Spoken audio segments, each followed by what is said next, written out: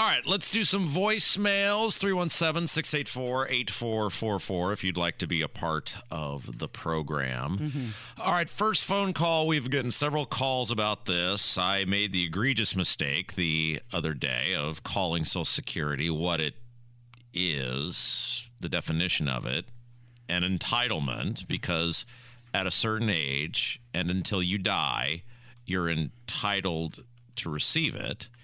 And that really, I guess, angered people that I used the technical definition, because even they admitted, well, yeah, that's the technical definition, but I pay into it. Nobody said you didn't. But clearly there is more money going out than coming into the program. And on top of that, now Social Security recipients are getting an 8.7% increase, which is $140 a month. We have no money in this country. That means that money will be printed, which means it's going to make inflation worse for all of us. And I don't know why people are getting mad at me about this. I'm just telling you the obvious. I'm just telling you what every person can see, that this program from the get-go was destined for insolvency. It's cavalcating towards it. Our economy is a mess. We have no money. And when you get a raise, air quote, I'm not saying, that it makes you a terrible person. Both of my parents are eligible for Social Security. I'm not saying that. But what I'm saying is, if we're being honest with ourselves here, this is this is unsustainable going forward, and we're getting closer and closer to where the point of no return is, and yet people keep trying to convince me, I guess, I don't know, that Social Security is the greatest thing and I'm a bad guy for using the term entitlement. Here's the phone call. Just a couple comments on Social Security. 8.9%. Wife and I are both on Social Security. We need it. It's not going to cover our heating costs this winter. Our food costs are going up. Our prescriptions are going up. Everything's going up. I have a neighbor that feeds birds and squirrels, and she said those guys are going to be given a note that she can't afford to feed them as well as she has them. But anyway, in terms of the entitlement remark you made, Rob, okay, maybe it is. On the other hand, I prefer to refer to it more as lottery. As it stands right now, I'm 70 years old. I'm bent in the government. I may live another 30, 35 years, and I can suck them dry on my Social Security. But chances are, according to actuarial tables, it's not going to happen. So it's a big lottery in life. And yes, we pay into this. It's like buying a Powerball ticket. So call entitlement if you want. By the same token, to a lot of us older people that are benefiting from it, do need it in order to be able to have some type of lifestyle. And no, I don't drive a fancy car. I drive a Subaru.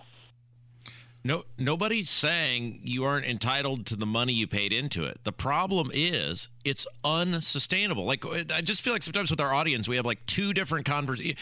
How they, like, we say the words and then they go, yeah, you're technically right, but, well, we're done here. It's an unsustainable program. Kevin's not going to see it, more than likely. I'm probably not going to see it, more than likely. I'm hoping I see it. You're a couple years older than us, so maybe you will see it. But the point is, why is it so offensive that we're talking about reality here, which is that when you have a program cavalcating towards insolvency, and I make an obvious point, which is you can't just tell everybody, well, hey, here's an extra 8.7%. $140 a month. Somebody's going to pay the price for that, the program itself and the taxpayer, because the money's going to be printed. And this is what I'm talking about when I say we are not going to get out of inflation. So if you want to whine and lament about inflation, then don't be doing a happy dance because you got 8.7% in Social Security payment, because every time the government just prints money, yes, somebody may ultimately be a winner, but society as a collective is a loser. I should be, every time I get a paycheck, I just look at what I paid to Social Security, just assume I have made a donation to my parents' retirement that I will never see. And okay, whatever, but we're never honest with each other about what's going on here. And for some reason, people are outraged that I use the term entitlement when that's what it is. Yeah, well, the $140 a month, though, that will help a lot of people, Sure especially will. with the higher prices for food, fuel, goods, services, healthcare, shelter, all of it going up.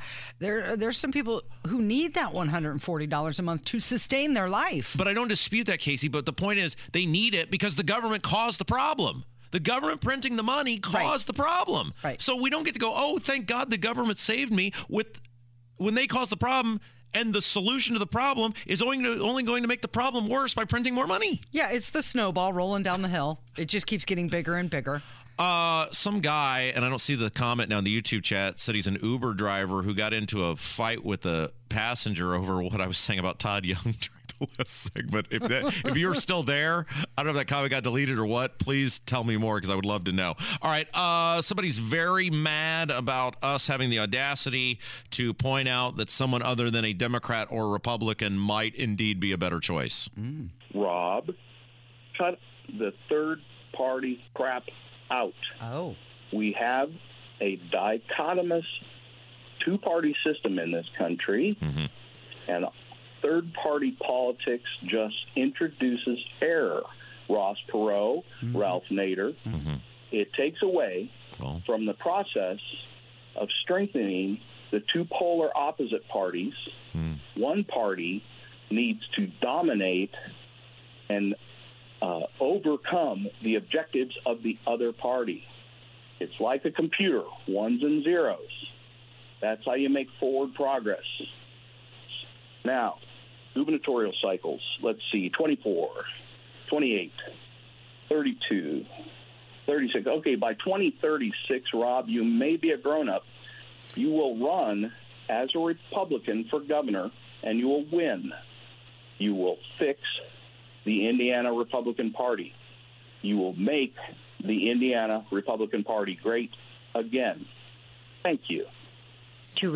He's predicting in 14 years you will be governor of the great state of Indiana. Well, I will still be here with you in 14 years because we know radio is a totally reliable, sustainable, long-term source of employment for most people in this business. So I have no reason to doubt I won't be here with you. Okay, well, in 14 years, I will be at full retirement age. I'll be here with Kevin. And able to collect Social Security benefits if they are still around. Okay, so that's very flattering. Again, I am retired from politics, and not that you never say never, but I don't see that happening because I'm needed here. And that's nice. But here's the thing. Yeah. You're not entitled in anywhere else in the world to have just two really crappy products. And if both products suck, go, well, I guess I got to pick one of the two crappy products. Yeah, I don't see a problem with having choices. Neither does Tulsi Gabbard, for that matter. And to this guy's point, the only way, and one of the reasons I'm so supportive, and by the way, and I posted this last night, I am as Republican in good standing as you can possibly get, and I know that inflames people because I have voted in every Republican primary since 2010. Daniel Elliott, who will be the next Republican state treasurer, told me that just the other day. He goes, "You're absolutely a Republican in good standing." And I know this is audacity on my part, I have the audacity to vote for the best candidate when that is not a Republican, which seems to be happening more and more often. And in the case of state Secretary of State and United States Senator, the Libertarian is overwhelmingly more qualified and has better views than the Republican. And the Republicans have rigged the system in this state to where you can't almost ever hold them accountable inside of the party because they've rigged the ballot access laws so that it's so hard for regular people to run for statewide office. And if you can make a dent, they do what they did to John Jacob and Kurt Nicely, which is they spend $1 gajillion of rich donor money to flush you out in a primary. The Libertarian Party, if you are sick of the Republicans, is the best chance to hold the Republicans accountable and make the Republicans govern like conservatives. Jeff Maurer getting that 10% this fall and the Libertarians getting primary ballot access is the best way to make Republicans behave like Republicans. I'm still a Republican in good standing. I know there's a bunch of Republicans, probably 1 million or more, that would love to throw me in a creek and let me forget how to swim. But the reality is I want the Republican Party to do what the Republican Party has promised it would do. I want them to live up to their platform. And the Republican Party has proven they are incapable of living up to their own platform. Well, a lot of people question when you mention the third party that's just going to end up splitting the ticket and you're going to catapult a Democrat into office when you do that. That's sick, isn't it? Like, if you choose the best, most qualified person for the job, you're the problem. Not the party that nominates the crap candidates. Diego Morales is a crap candidate. Any remotely honest person would look at that guy and go, you aren't qualified to run the local pet food store, much less oversee businesses and elections for the entire state of Indiana. I'm not going to be forced to vote for crap candidates because of a letter next to their name. Jeff Moore is infinitely more qualified to be Secretary of State than Diego Morales will ever dream of being. Technically, in terms of qualifications, Destiny Wells, on-demand abortion advocate, is technically more qualified than Diego Morales because we actually know what Destiny Wells does for a job. Mm-hmm. Jeez Louise. All right, let's close on something good, shall we? Yes, please. We got into a conversation yesterday about what was the best movie ever made in the state of Indiana. Yeah, MoneyWise listed the movie made in every state, the best movie in every state. And when it came to Indiana, they said it was the movie Hoosiers.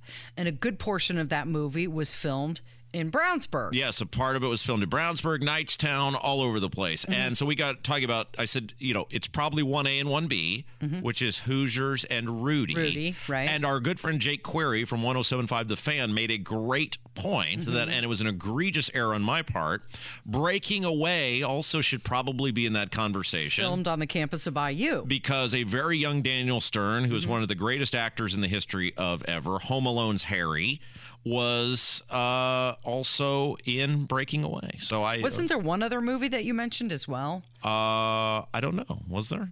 I don't know. Blue Chips? Blue Chips, yes, thank you. Was also a big portion of Blue Chips was filmed in Frankfurt at the very famous Frankfurt Gym. Yes, that is correct. I don't think I've ever seen Blue Chips. I've seen Breaking Away, but it's been many, many years. Phenomenal acting by Shaquille O'Neal and Anthony Hardaway and former Indiana star Matt Nover. Bob Knight is in that movie. All sorts of famous basketball players in that movie. Bob Cousy's in that movie. Good movie. So thank you to people waiting on that. However, somebody did call about some more of, because you had asked me, do I know people who are in the movie Hoosiers? And I said, I know multiple people who were extras in the movie Hoosiers. And somebody called and made an incredible point about one of the main characters in Hoosiers.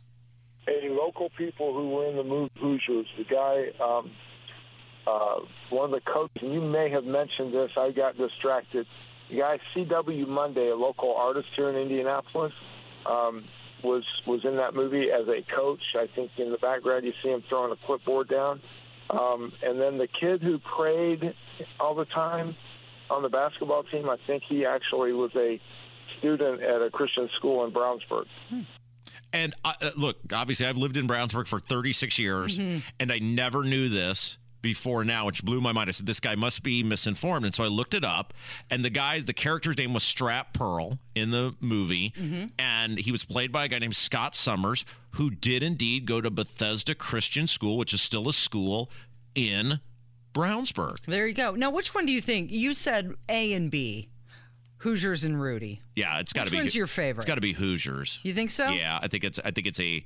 In terms of the story of Indiana, the shot that Bobby Plump hit is arguably the most significant event to ever happen in Indiana history. When you think about how that helped catapult Indiana high school basketball into a frenzied golden age that lasted until these morons screwed it up by getting rid of the single class system. So basically 45 years of frenzied golden age off of a single event. But do you think the golden age is over? Oh, it used for basketball? Yes. Oh, yes. I mean, when you used to think of Indiana, you would think of corn and basketball. It's a football state. They ruined it. So that's what I'm saying. Should Rudy be on top? Because that movie was so central to, 45 years. That was 1953 or 54. And then they went into the late 90s. So easily 40 plus years.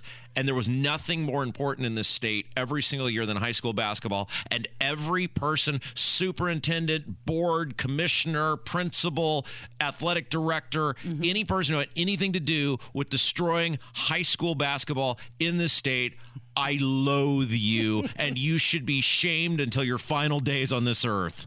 It's Kendall and Casey on 93 WIBC. That number again, 317-684-8444. If you'd like to chime in, we would like to hear from you. We've got Hammer joining us next on 93 WIBC.